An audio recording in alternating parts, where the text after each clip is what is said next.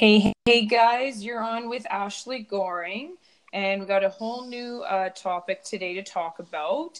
I want to introduce a very special guest today, which is Michelle Eder. How are you, Michelle? Hi, Ashley. I'm doing well. How are you? Good, good. Are you staying nice and warm, unlike us in Calgary here? It's a little chilly here in California, but I'm sure nothing like where you're at. No, we're in a bit of a deep freeze right now. It's Oh my about goodness. -20 with wind chill, and that's actually good compared to the beginning of the week with wind chill was -35. Oh my goodness. So, first thing I want to do a shout out to any of my followers that are listening in Calgary or Winnipeg or anything like that. Please be considerate of your animals. Bring them inside. Do not keep them outdoors unless they are a husky or malamute that like this cold.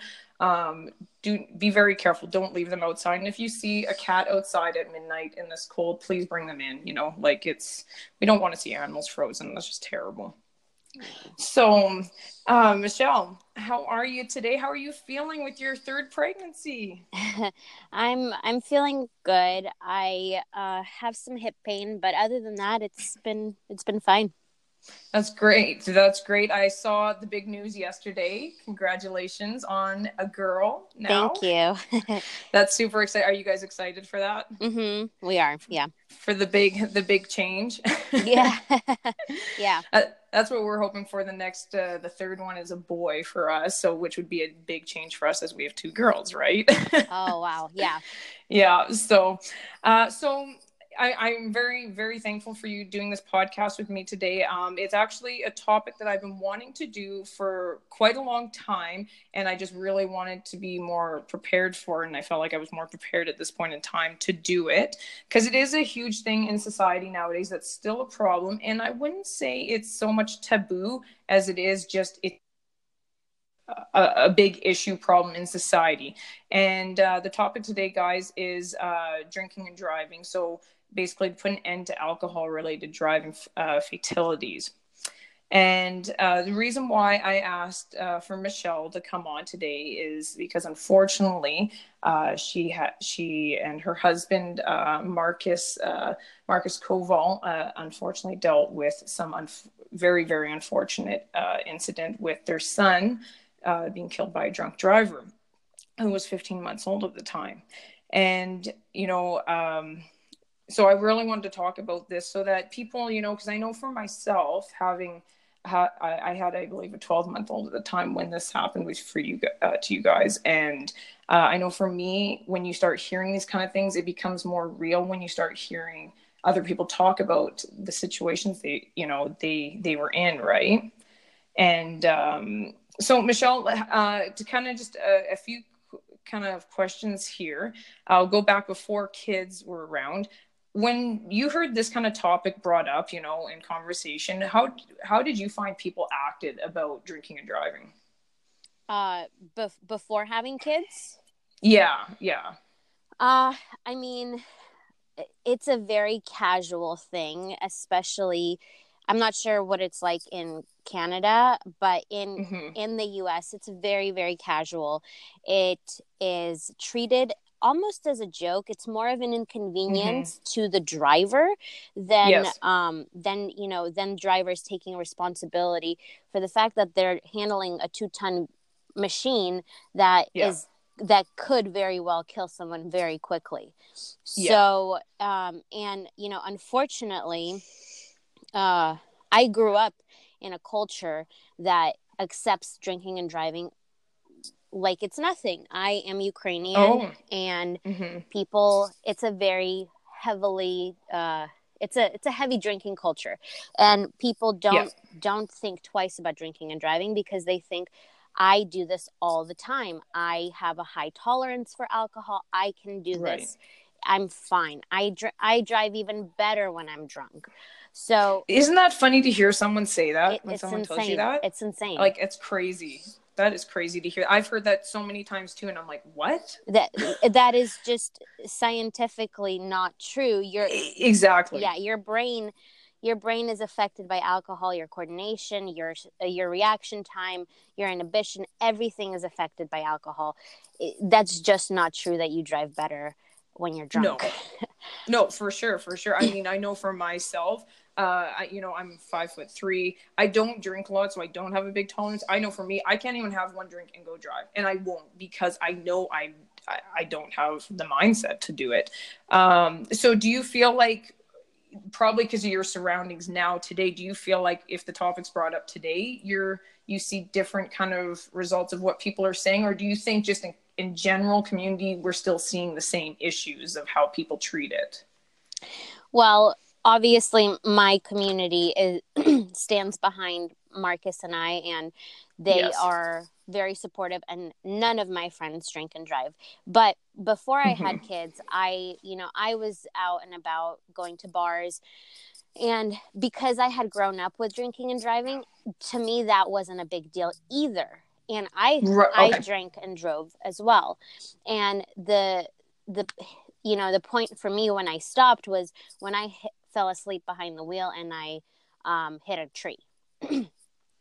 Oh, wow. Okay. So you had your own minor incident then. And wow. It's, I am not proud of it, but I do think it's important to speak about it, because it was a wake-up call for me. And in the moment, I thought, oh my goodness, my car is trashed. My mom's going to be so mad at me. I was 18 at the time.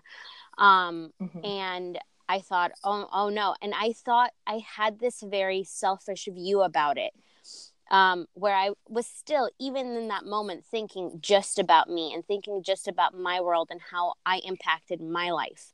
But when I stopped, a few weeks later, when I stopped and actually analyzed my actions and reflected on what I had done, I realized, holy moly, holy shit, I could have killed someone that was completely innocent. And that's when I realized, no more. I can't do this anymore, because this is not a joke. And it really hit me hard that I could have taken someone's life. And I really thought, would I be able to live with myself? Would I be okay with that on any level? Even... Exactly. And I realized I wasn't. So I realized it just wasn't that important for me to drink and drive, because I could not live with myself had I killed someone.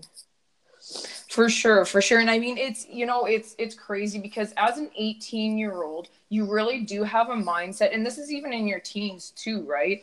You have this mindset that you're invincible. Yes. And I was one of the very few at that age that actually didn't ever feel invincible, because I grew up in the death community now. Like my parents both worked in the death industry and that. And I actually started working in the death industry myself too at 20 years old. So I did, like, you just have a different perception when you're around it. You can see, how something can affect you to get to that point. Right. So I was actually one of the exceptions of being young, and I never thought I was invincible. And I would see all my friends, or people I just hung out with going and doing all these drugs and everything or whatever. And I'm like, you're not invincible, dude. But that's a super normal thing for an 18-year-old to think, like, you're just invincible and nothing will happen to anyone, right?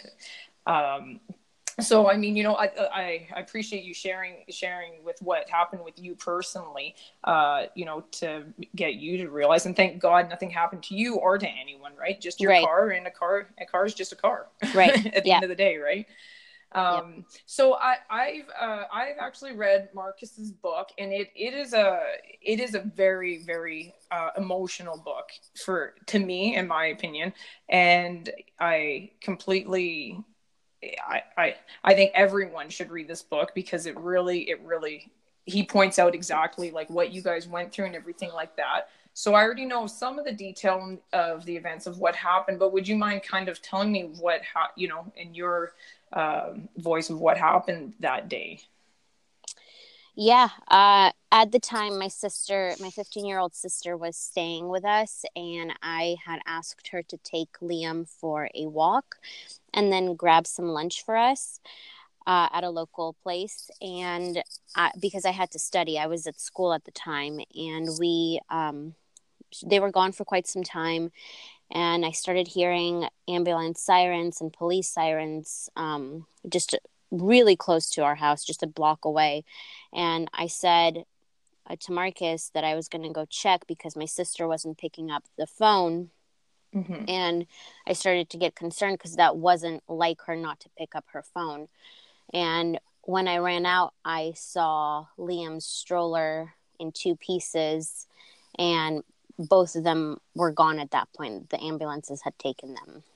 So what were your thoughts and emotions as you saw his stroller? What was going through your mind at that point in time? Truthfully, I went into an autopilot mode because it was almost as if I was having an out-of-body experience, because intellectually I understood that that was my baby's stroller on the floor, right, and that was his frog there.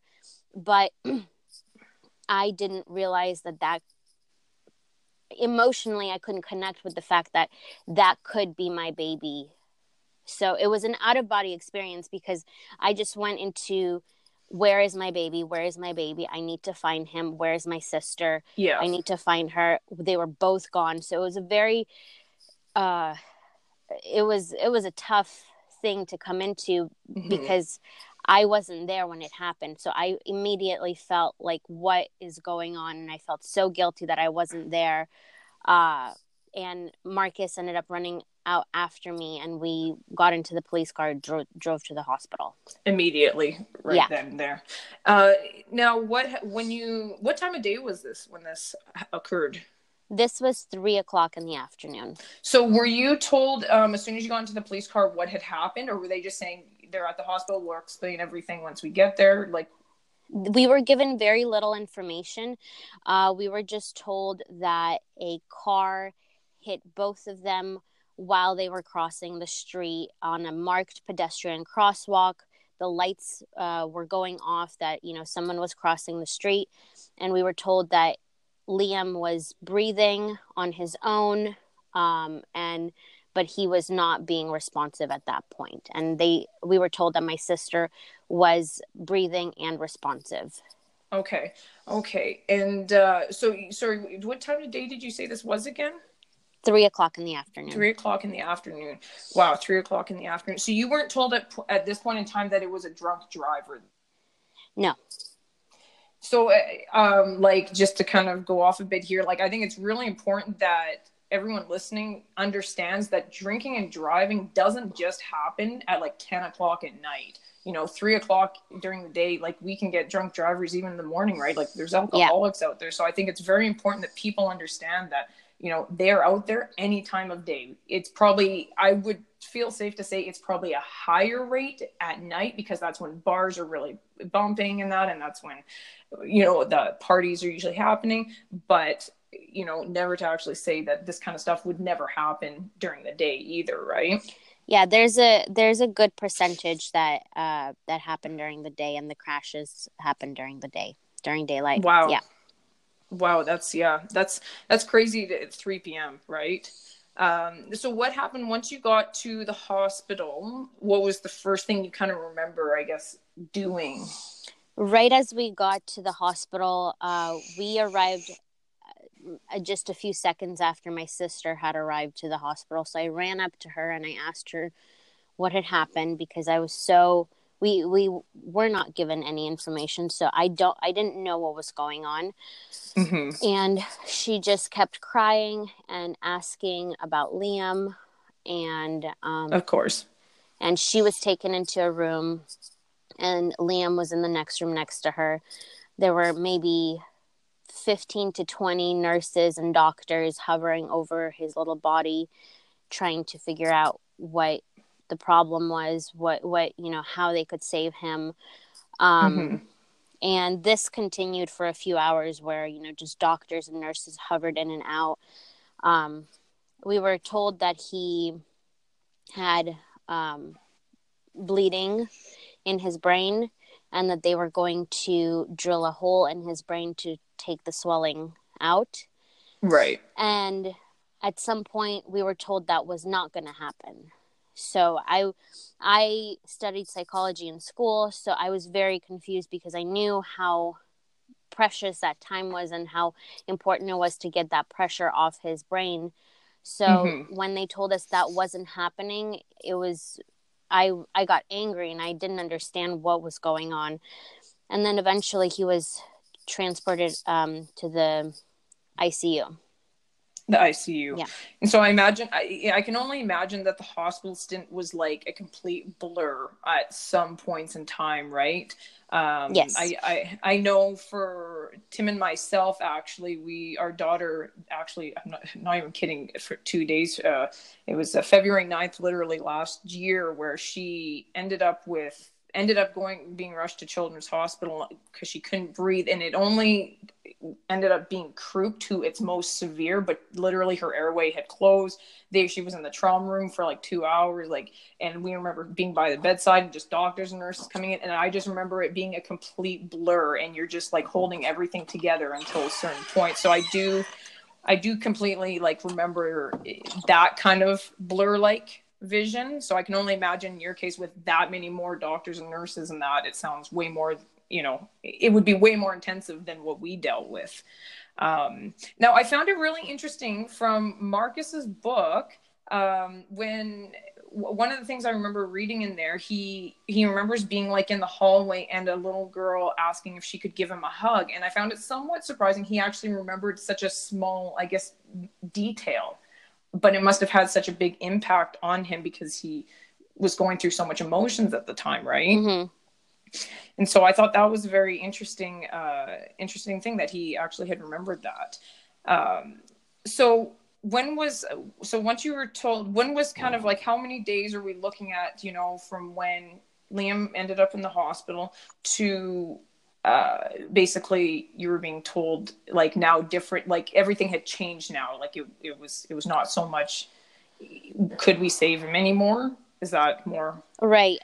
So the crash happened on September 3rd, and that night we were told by a doctor in the ICU that he was very skeptical that he would pull through, just based on his brain trauma and his brain injury, and Liam's brain stem had sunk into his spine, and because of that was the most severe injury. Because of that, he was very he was skeptical that he would pull through, but they had to do 2 neurological tests to see if there was any neurological response. So the first test was done that evening, and he did not have any response. And then the next test was done 12 hours later, which was on September 4th. And September 4th was when he was officially declared brain dead. But he was kept on life support because we were going to donate his organs, and we did donate his organs. Which I think is great that you guys did, because there's so many people that, when I've talked to people in that, and I've made very clear to them, like, we are organ donors and everything like that. We don't need them when we're gone. Like, and whereas there's sometimes with families and that where they go, well, I don't, like, you're taking a piece away from them. I'm like, yes, but you're not there anymore. Like, you could be helping someone. Like, do you understand that? Like, if you're not here anymore, why do you need these organs? And so I've I've talked to many people about this, like, to be like, you just think about it, you should be an organ donor. So I really, promote people to really think about this. Yeah. I mean, I think as people, we have this idea where we're very physical beings. We need the physical touch. So we're attached to our bodies, and I was, so broken that my baby was no longer here. But I also knew that he was more than just a physical body. So of course. I kind of went through the organ donation process in a blur, like you said, and it was autopilot. Marcus really, took charge of that and handled all of the paperwork and what needed to be done. But I I supported the decision because I knew that he could live on and help people. Mm-hmm. So, Mm-hmm. Yeah, I do agree with you that it's really important because we're much more than just our physical body and our physical state, Of that course. we can help someone even after we're gone.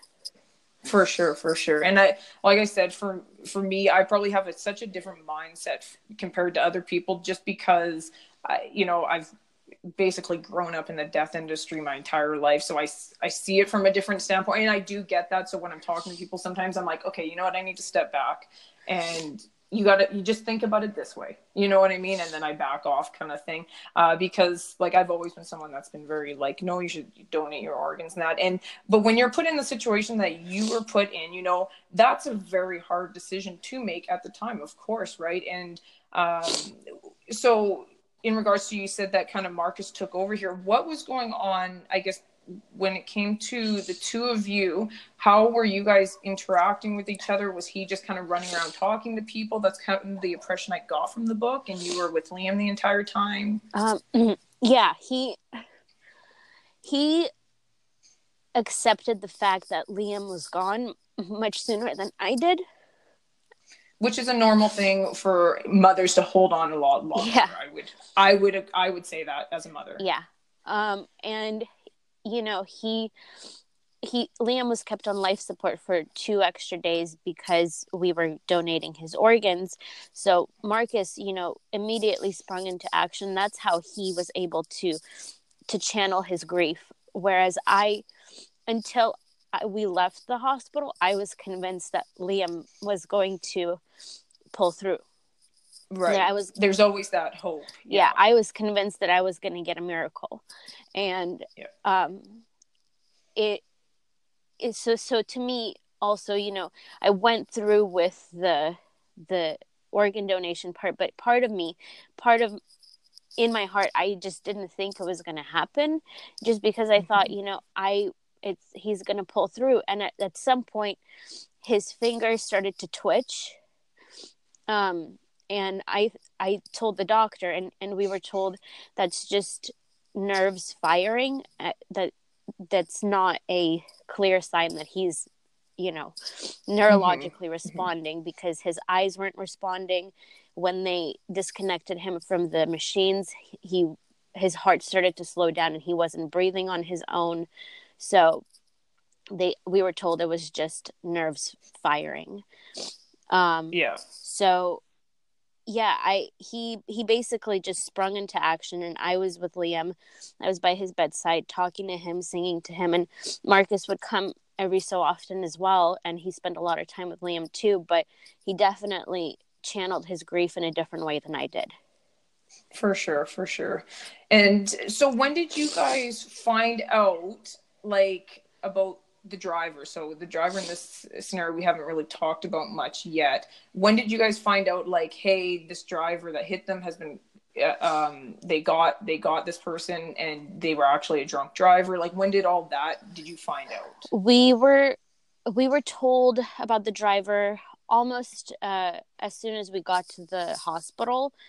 We were told that it was a drunk driver, and the driver tried to drive away and get away, but Good Samaritans followed the driver and they blocked her off so she couldn't get away, and waited until the police got there. So I'm super grateful for the people that sprung into action, because I'm sure what they saw was a really traumatic experience for them as well.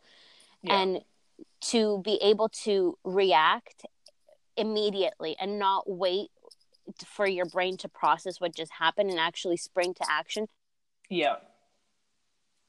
Grateful for those people. Yes, thank you to those Samaritans. Seriously, like that's a huge thank you to them for sure. And so you said this was a female. Yes, the driver. Marcus and I both had an image in our head that it was going to be a male, somewhere between 25 to 35. But we were told almost immediately, as soon as we got to the hospital, that it was an elderly woman in her 70s. Wow. that is a huge shocker to hear that, because like you said, most people would assume, yeah, for me personally, that's what I would assume, what you guys assume too. So to hear a 70-year-old woman, elderly woman, like that's insane to think, right? Like, and the time of day and everything, like, so it just goes to show people, that it doesn't matter if you're male or female, what age you are, drinking and driving affects everyone. And you can't assume that just because, okay, this elderly woman came to the casino or bar or wherever she came to, like as a bartender, you should be acknowledging her too. Yeah. You know what I mean? And how many drinks she's Drunk had. driving doesn't have a face. It has No. The victims have a face, but the perpetrators do not have a face, because it can literally affect anyone. And the problem with it is it can affect good people. It's because they just make poor decisions. And now I personally don't know this woman. I never spoke with her. She never reached out to us to apologize. She tried to fight the case and plead not guilty. Really? And the fact that she drove away, she stopped for about 20 seconds. That's what the police reports say. And then she drove away. So in those 20 seconds, I would assume that she, realized that she hit someone, two people. Yeah. And she really just thought of herself. So to me, I don't forgive her. But I also don't think much about her. She is in prison now. For sure. So we just move on with, You move on from there. Yeah. Do you know if Marcus forgives her? Marcus said that he could have seen himself forgiving her had she stood up in court and taken responsibility on the first day and pled guilty. Instead, she pled not guilty, and we were in court for about a year while she was out on bail. And just, how unbelievably, you've already gone through this traumatic event, right? And beyond traumatic. And to make it worse, the fact that she just thinks she's now not guilty, even though she's, hurt, or she's hurt all of you guys. And, your sister's got to have like the worst kind of feeling possible, right? And has actually killed someone, and yet she wants to draw this out to be even more and think she's not guilty. And that's what's mind-boggling about this entire thing, is how can you think you're not guilty? How can you think that you could get away with that? It's just that, it's so even more hurtful to you guys. It is. And I don't know if I could have ever forgiven her, even if she had done that. But I also don't want to live in a hypothetical world where my son still dies. So I only think of what has happened. But Marcus, I do believe he could have forgiven her had she stood up and actually taken responsibility, but she didn't. And the saddest thing for me is she is a mother as well, and her daughter was in court with her every single time, and she had many years with her daughter. Her daughter was, older. Yeah. So the fact that she could have just sat there with her child, knowing she took mine and knowing she traumatized another child, is it's reprehensible to me. It for sure. So once Liam was pulled off of life support, now I do remember actually reading in the book that you wanted another scan done just to be sure. Yes. And that's I would be doing the exact same thing as a mother too. I'd be like, no, I need to see it before we do anything further. Like I would be doing the exact same thing.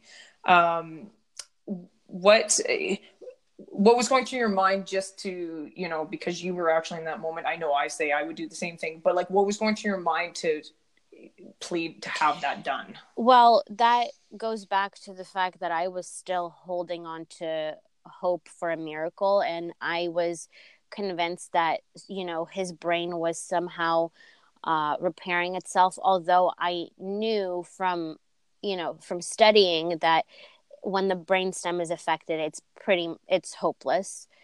But as a mom, that hope wasn't dead there yet. And I was holding on to hope, and I was really praying for a miracle. And so when it was time for us to leave the hospital, because he was going to get pulled off life support and go into surgery to donate his organs, I stopped and I said, I have to have another scan. What if his brain is repairing itself? I have to see it one more time. I just need it. And I refused to leave or sign any more documents until I had that scan. And the doctor came in on his day off and was really patient and really kind to us. And he said, this is not the typical procedure. I've already declared him brain dead. A neurologist has declared him brain dead. So this is not the standard procedure, but he had 2 kids as well. He said, I, as a parent, I understand. So if this is what you need to feel that you've done everything, this is what you need, and we'll do it. So I was granted that second CT scan. And, when I saw it, even I knew, that his brain, his brain was not repairing itself.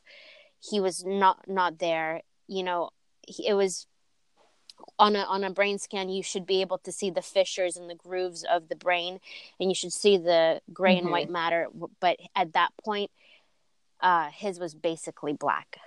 So the scan looked basically black. So it was a moment where reality started to set in, but still, until I was wheeled out of the hospital, it didn't fully grip me. Yeah. And you know what? Good on that doctor for, actually, even though he had signed off on it, good on that doctor, because you know what? Just because there are actual protocols in life, I'm a firm believer that, sometimes rules are meant to be bent to help situations better, right? And so good on that doctor for actually acknowledging, as a parent himself, realizing like she needs this so that she can move forward, or else it's going to be harder for you to move forward, right? And so I give a lot of praise to that doctor for actually doing that. So how you guys didn't go back to your place, you guys went back to a hotel from what I remember in the book. How did you and Marcus interact after this? We were basically just walking zombies. We were, it was so fresh. We were processing it in different ways, but also in similar ways where we would just break down and cry. It was like being in the middle of the ocean and then getting hit with waves repeatedly, and you could barely catch your breath and you could barely breathe. And every second, like, you think you're about to die, you can breathe for a second and then it hits you again. So our interactions were, compassionate, but we were both so broken and we were both so lost without our child. Yeah, for sure. And I remember reading the book that your friends actually cleared out a bunch of his stuff, Liam's, like the baby stuff and that, so that when you did go back home, there wasn't like constant, as much as there would be constant memories, just because you would vision him walking around, right? Like they did remove some stuff, so it wasn't like you were tripping over it too, right? As I know from a mother, you trip over every single thing with kids. So did you guys like kind of was it kind of at some points where you guys were, would hold each other, but then there was times you just didn't want anything to do with anyone, even including each other? No. No. Yeah. Okay. We were very, aware of, and respectful of each other's spaces. So we held each other a lot, but he immediately started writing the book. And whereas whereas Oh, okay. I just would lay and cry. So we'd just be next to each other a lot. Yeah, yeah. And I do remember reading that there was a lot, a lot of nights that he held you crying to Yeah. sleep, and that, and that I believe it was one night that he comments about that you actually woke up screaming for Liam. Do you remember what happened in that situation? Like, were you dreaming about him, and like the accident, you thought you were there? Like, what? I do remember it was the night that we left the hospital, and Okay. it was around 2:30, 3 a.m. And I had been prescribed sleeping pills by someone at the hospital because Marcus was really concerned about my mental state. So while we were at the hospital, I was checked out, and I was given some medicine to help me sleep. And I had taken the medicine, and I still woke up screaming. I don't remember what I was dreaming, but I remember waking up just screaming his name repeatedly. Yeah. Mm-hmm. So how long would you say it was before you and Marcus started to get back to more routine? Like, did you guys, go back to having a sex life after so long in that, or? I don't really remember when, I mean, things were not routine or normal for a long time just because our Mm-hmm. headspace was not in the right place. For sure. We knew that we talked about, we wanted to have another baby. But we talked about not having a replacement baby, but, just Mm-hmm. adding to our family. So we started trying for a baby,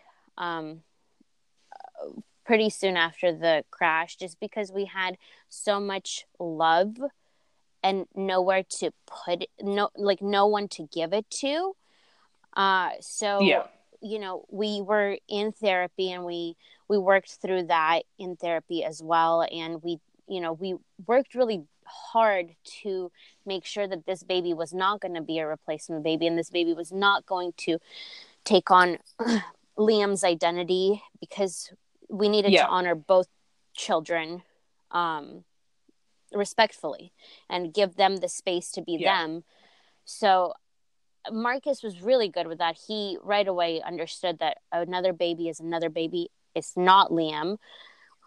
Whereas Yeah. I struggled with it, and I, I really wanted, on some like spiritual level, I wanted this baby to be Liam. But in therapy, we worked through that I needed to, because I really wanted to give the space for the baby to be him or herself.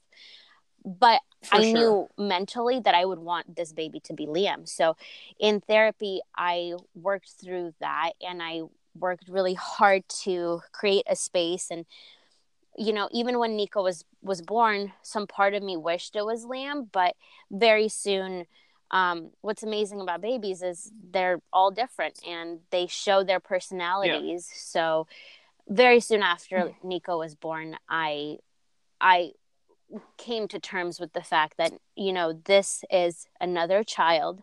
I have to, for him, for his happiness and his development, I have to accept that. And I did. So, but as far as like, when things went back to normal, it took about a year and a half, to be honest. We went back to work after Yeah. about 3 months, but we were there, but we weren't really present. Yeah. Mentally not super present in that. And I really appreciate you also bringing up the fact that you guys went to therapy, because I'm someone who is a true believer in counseling. In that, both Tim and I have done counseling for years and years and years, by ourselves and together in that. And there's such a strong, for some reason, stigma with therapy and counseling and that. I don't know why, but some people just believe there's such a negative thing about it, and it really isn't. It can help you out of, it can help you with some of the, most traumatic times in your life, or most stressful times in your life, or just times you don't know how to, work through it. And so I'm really glad that you brought that up, so that people can feel a bit more comfortable, like, oh, maybe I should go to therapy, and that because it is something that can actually help Absolutely. you in life. And we, you're not expected to handle things on your own. You shouldn't handle many things on your own.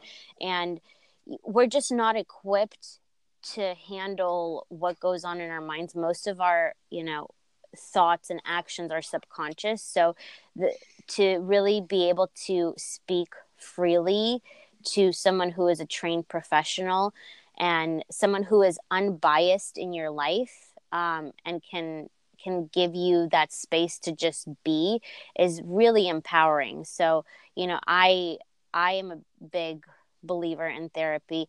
I believe that you have to be completely transparent and completely honest and totally vulnerable. And that requires you to trust that person, the therapist. And fortunately, we had an amazing therapist, and I am so grateful for her. And you know what, if you have the wrong therapist, find another one, because there is one out there that will work with you. And sometimes you end up like Tim and I went through a couple that I wasn't crazy about very briefly, and then Tim and I found this one, and we literally have been going to her for 10 years. And you know what, Tim I literally said to her, we wouldn't have kids, we wouldn't be where we are today if it wasn't for you, because both Tim and I come from some past that we didn't know how to get through, and we didn't know how to be with each other because of it, right? But we loved each other so much that the counselor was like, you guys clearly love each other, like there's no doubt in my mind. She said we need you guys need to know the tools of how to function together now better, right? Basically. So if there's a counselor out there that's not working, find a new one. I do believe you have to connect with the person. And I also believe, like I said, that you have to be completely transparent. There's nothing that you should, feel like you have to hold back. This is a place where you have to just let it all go because what you put in is what you'll get out of it. Exactly, for sure. And that is literally the quote. What you put in is what you're going to get out. That's exactly what I've heard from counseling too. So I believe today, in my opinion, we live in a world today where I know anyways in Canada, and I know in the US you have some of these. I just don't even believe there really is any reason at all for drinking and driving anymore. For Canada here, we have Keys Please, Uber, taxis, buses. And I mean, what happened to walking? I'm come from Ladner, a smaller town, but I mean, from west side of Ladner, I'll walk to the east side of Ladner. Sure, it might be a 15-minute walk, but what is the problem with walking anymore? And I know for out there in the States, you guys, some places have Uber, correct, and taxis and buses. I don't know if you guys have anything like Keys Please. No, we don't have Keys Please. What is that? So Keys Please is basically you call this service, two people show up in their car, you get in your car, they drive your car home, and they follow in their car behind the other driver. It's basically because there's so many people that don't want to leave their vehicles at wherever they brought it to. And I mean, I know for Tim and I, most of the time when we actually know we're going out to like a nice dinner and we're going to drink and that, we don't even take our vehicles. We literally like hop on like the C train, which is kind of like the subway kind of thing out in Calgary here. Or we just get an Uber. Like why, if you know you're going to drink, why are you even taking your car with you? Yeah, that's one of the big things that we promote is think before you drink. Because your thinking becomes so impaired when you have had alcohol, it impairs you. And so you need to be responsible and be a thoughtful citizen of other people before you have alcohol. And then once you're out, go and have fun and drink as much as you want. And, you don't have to worry about it. You can get home safely, without thinking twice about it. For sure, for sure. Yeah, because it is true. Once you actually you take your car out, like I've known people and they're like, oh, I'm completely fine. And I've had to take their keys away and go, no, you are not. You're not leaving my house like this. Like, are you kidding me? And driving away from here? Like, and I don't want to fight people. Like I've literally, when we've had our like big barbecues and that, I literally say on the invite, like, if you're planning on getting drunk, I will take your keys away if you bring your car here, because I've always been someone that I hated drinking and driving. Like I just we had an incident that happened when I was very young with very close friends that was very similar to yours, and like it's always been something that's bugged me too. So I've always gone after all my friends, like if you come here and you start drinking and you're drunk, don't think you're driving right home. Like I will take your and keys. honestly, if someone has the money to go out and spend $6 on a beer, $10 on a cocktail, you have the money to spend to get yourself home safely. And at the end of the day, is it worth you completely screwing up your life or someone else's life? Is it? That's what you got to ask yourself too, right? And at the end of the day, your answer should always be no. This is not worth it. People have this idea that they believe that their car somehow represents their autonomy and their independence, but their autonomy will be totally threatened if they hurt someone or themselves, or they kill someone or themselves, So we need to have this separation that your car does not make you an independent person. Your car does not give you any power. The only thing it gives you is the potential threat of hurting someone. Exactly. And I think as somewhat society, I kind of say these days, I've known too many people that just like they want to literally drive up to 7-Eleven that's a block away. I'm like, why? Yeah. Walk. I'm like, people are always talking about how they need to go to the gym and everything. I'm like, start walking like up the street a block. Like you don't need to drive. And it's the same thing. You don't need to drive to go to a pub. Like if you're going to a pub, Uber, cab, whatever it is, get someone to drive you. And so just to say to my listeners now, one of the biggest reasons why I have asked, a lot of these really hard questions, that was very hard for you to talk about and everything. And I really appreciate you being really open and talking about this, is I truly believe, when people hear the actual story coming from someone, it affects people more and they really evaluate and rethink about things. And so to me, if even like one person, hears this and reevaluates how they have been doing things, then I look at that as, a success, at least, it's affected one person to rethink how they've been doing it. Right. And so, this book you can get it on Amazon. It's called Life is a Moment, by Marcus Koval.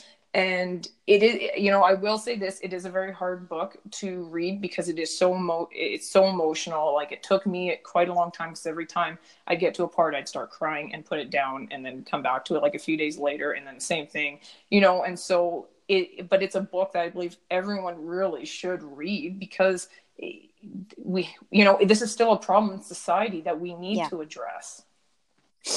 And do you believe, now I don't know out in the States there, but do you believe that we need harsher consequences for drinking and driving? Do you believe we are kind of, have decent enough consequences, for, what do you feel? We don't have a system in place that deters people from drinking and driving enough. Right now, for so long, our culture has just accepted it, and it's too casual. And right now, there's two ways that change comes about. One is, culturally, we as a society stand up and say no more, and then the law changes, or the law changes and then that impacts society. So right now, because we get so many comments that drinking and driving is not a problem, the texting and driving is a problem, or drug driving is the problem. And while all of it contributes to problems, Drinking and driving takes up 1/3 of all crashes on the road. And if we can minimize that, I'm not saying texting and driving is not a problem. It absolutely is.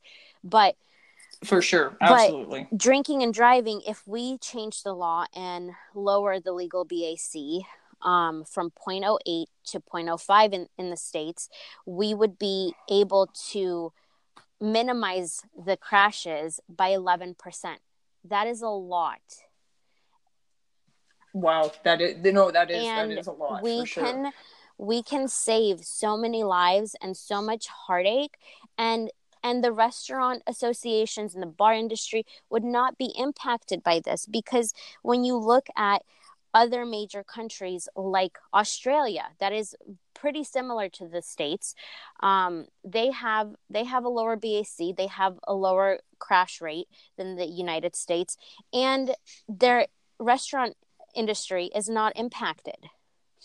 People still go out and drink. People want to drink, people will drink, and they're just going to be more conscious of it. So at this point, I don't believe that we have an adequate system to deter people from drinking and driving.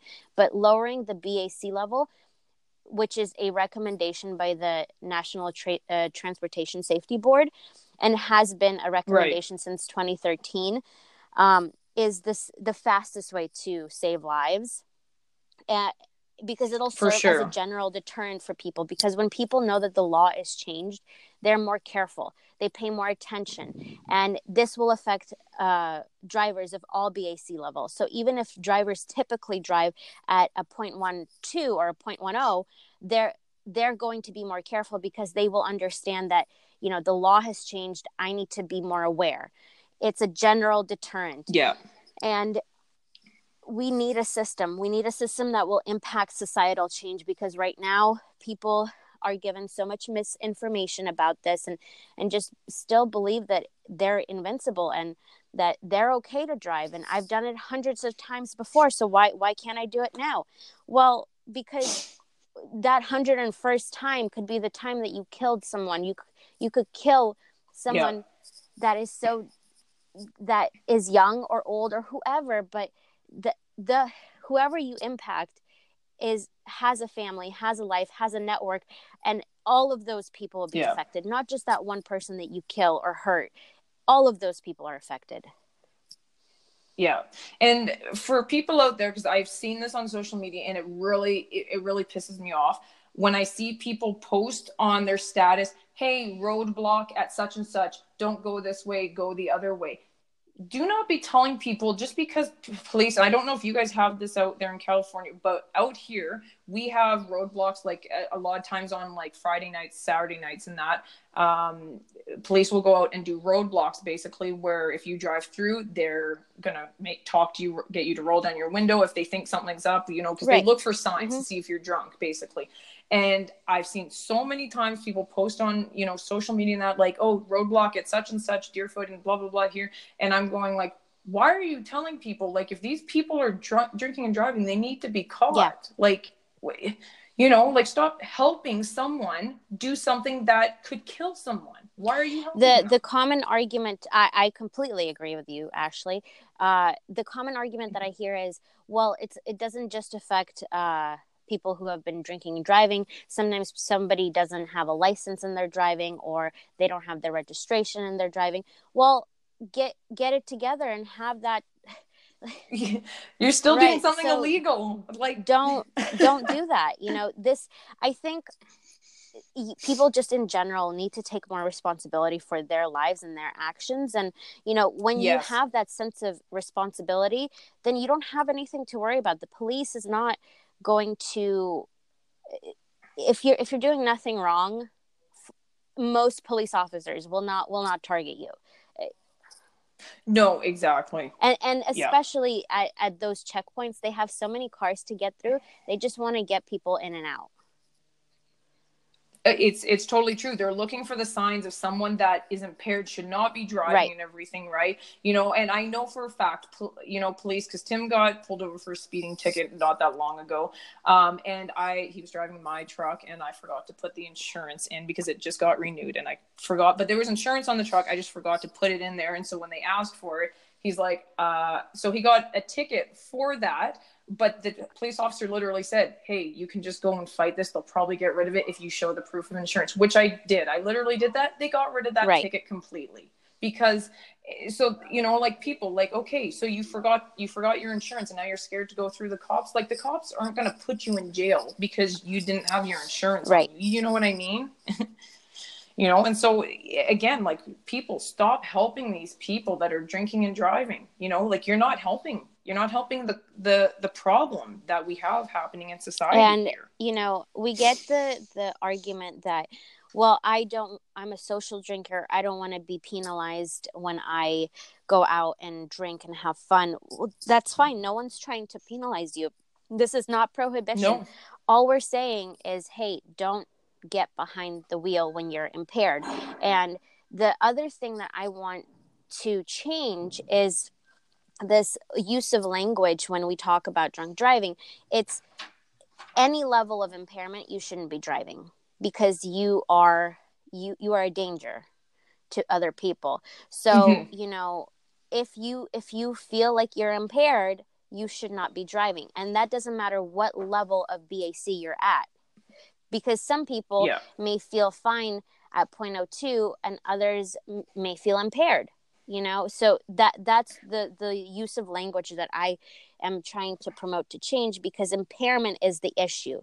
It's when we are impaired that we are a danger. Completely agree on that. Like I said, you know, I'm a very small woman, 5'3". You know, I don't drink a lot, so I don't have a lot of tolerance. And one drink, I probably wouldn't blow over or anything like that on a breathalyzer.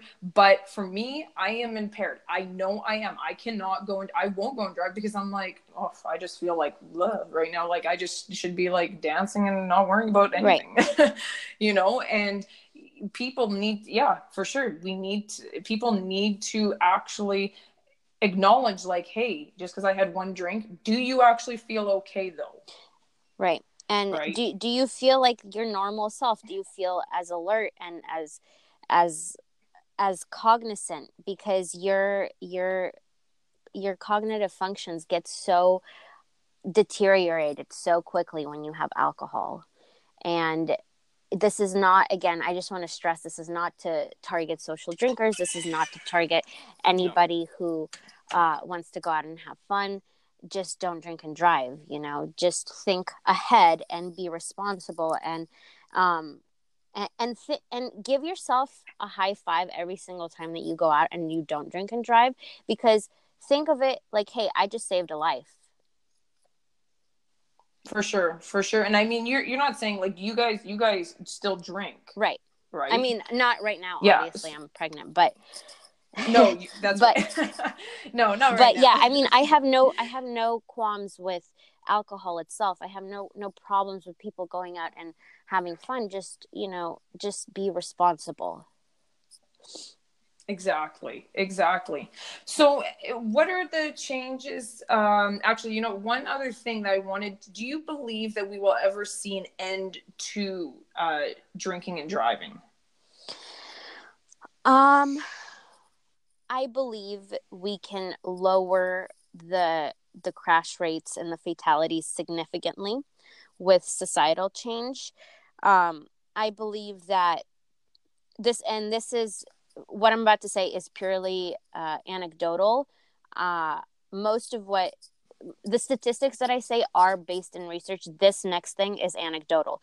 From what we've seen in going to speak to schools and speaking to younger people, the younger generation is more aware that this is a problem, and they're more okay with taking an Uber or a Lyft because they're growing up in the time that it's so accepted.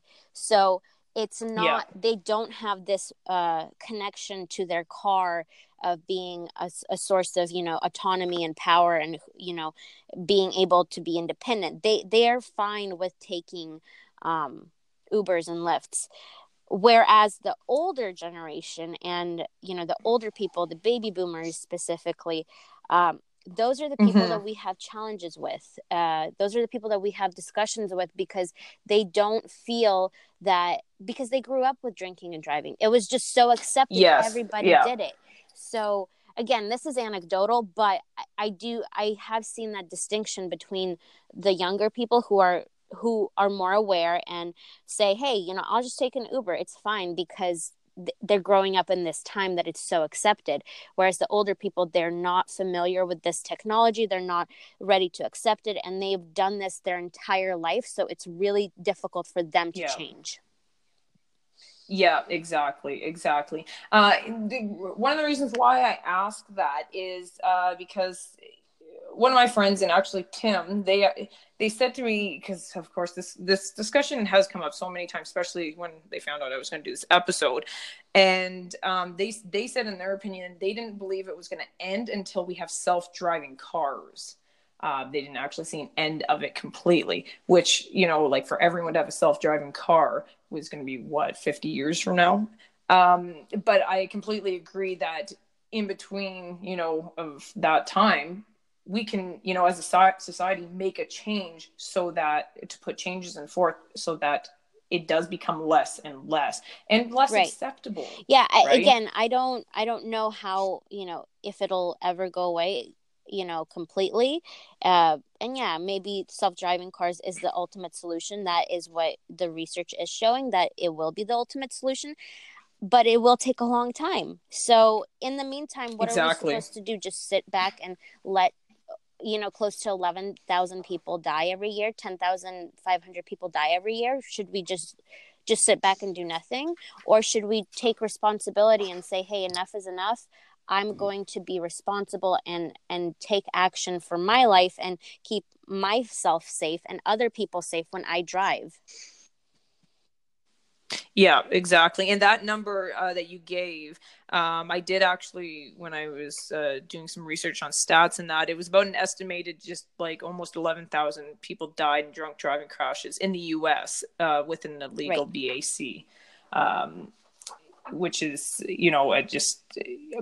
and for anyone that doesn't know BAC, that's listening, it's blood alcohol concentration. So that is significant, people. Like that is significant. I read in Canada a stat saying for 2014, average of 4 people a day are killed for drunk driving. Like that's pretty significant. And here in the States, we have someone die every 49 minutes because of a drunk driver. Yes, I read that. I read that too, and I was like, Jesus. Yeah. So in the time that we've been speaking, someone has died because of a drunk driver. That's terrible to think. That's absolutely terrible to think. Yeah. So what are the changes now that you and Marcus are putting in trying to put forth? We are burning the candle from both ends, so to speak. We're reaching out to schools and doing a lot of public speaking, advocating for people not to drink and drive, not to drive impaired. We're trying to educate people against the perils of drunk driving and give drunk driving a victim, a face. Unfortunately, this is the trajectory that our life has been put on, but now we're going to use everything in our power and all of the resources that we have to make sure that this doesn't happen, because our life was turned upside down. Our love was taken from us. Our first child was killed, and our life was turned upside down in a matter of minutes. So, now we're going to use this and honor Liam to the best ability that we can and educate people against this and, give people a face to this and show people that this happens to regular people. This doesn't, this can literally affect anybody. We're not anybody particularly special. We're just a family trying to, live productive lives, but we were affected by this, and this can literally happen to anyone. So we're educating the public, and we're also advocating for legislative change, because it, like I said, it is important, and all of the research that has been done in the last 20 years points to the fact that legislative change has to happen to lower the crash rates when it comes to drinking and driving. Yeah. So if anyone is interested in taking a look at, you guys set up a website that's called liamslife.org. I believe that's, yes. I have that correctly. Yeah, liamslife.org. Just reading my notes here. So if anyone's interested in checking out everything that Michelle and Marcus are trying to put forth, if you want to get in contact with them and seeing what ways you guys can help in that, definitely give that website a take a look. And again, if anyone is interested in checking out Marcus's book, that's Life is a Moment, that is available on Amazon. Is it available currently else? Just Amazon. Just Amazon? Okay, yeah. So that's where I got it from. So Michelle, I just want to thank you so much for coming on and sharing all this information with me. I know this was incredibly hard for you to talk about, and so I thank you so much for sharing your story. And I really hope that with you having shared your story, that it does, affect someone's way of thinking of, their actions next time they decide to, have a drink, and whether or not to get in their car. I really hope they rethink this now. Same. And I hope, thank you for having me. And I would like to just say one more thing, that when someone is if you've ever, if your listeners have ever, drank and drove, don't let your past define your future, and you can make better choices now. And if you're in that situation where you're about to get behind the wheel and you've been drinking and you're impaired, it doesn't matter how many drinks you've had, you're impaired. Think about the person that you covet most. Think about the person that you love most, that you hold in your heart dear, and think about that person being killed by someone like you who is about to take that action.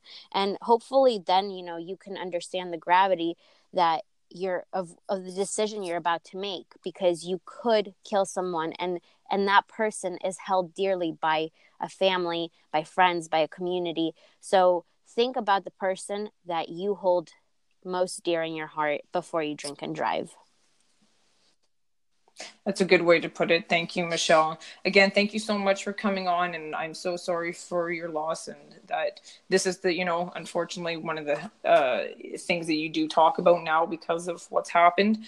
And, you take care of yourself in that pregnancy here. How much longer do you have? 1 month left. Oh my goodness. Yeah. Holy crow.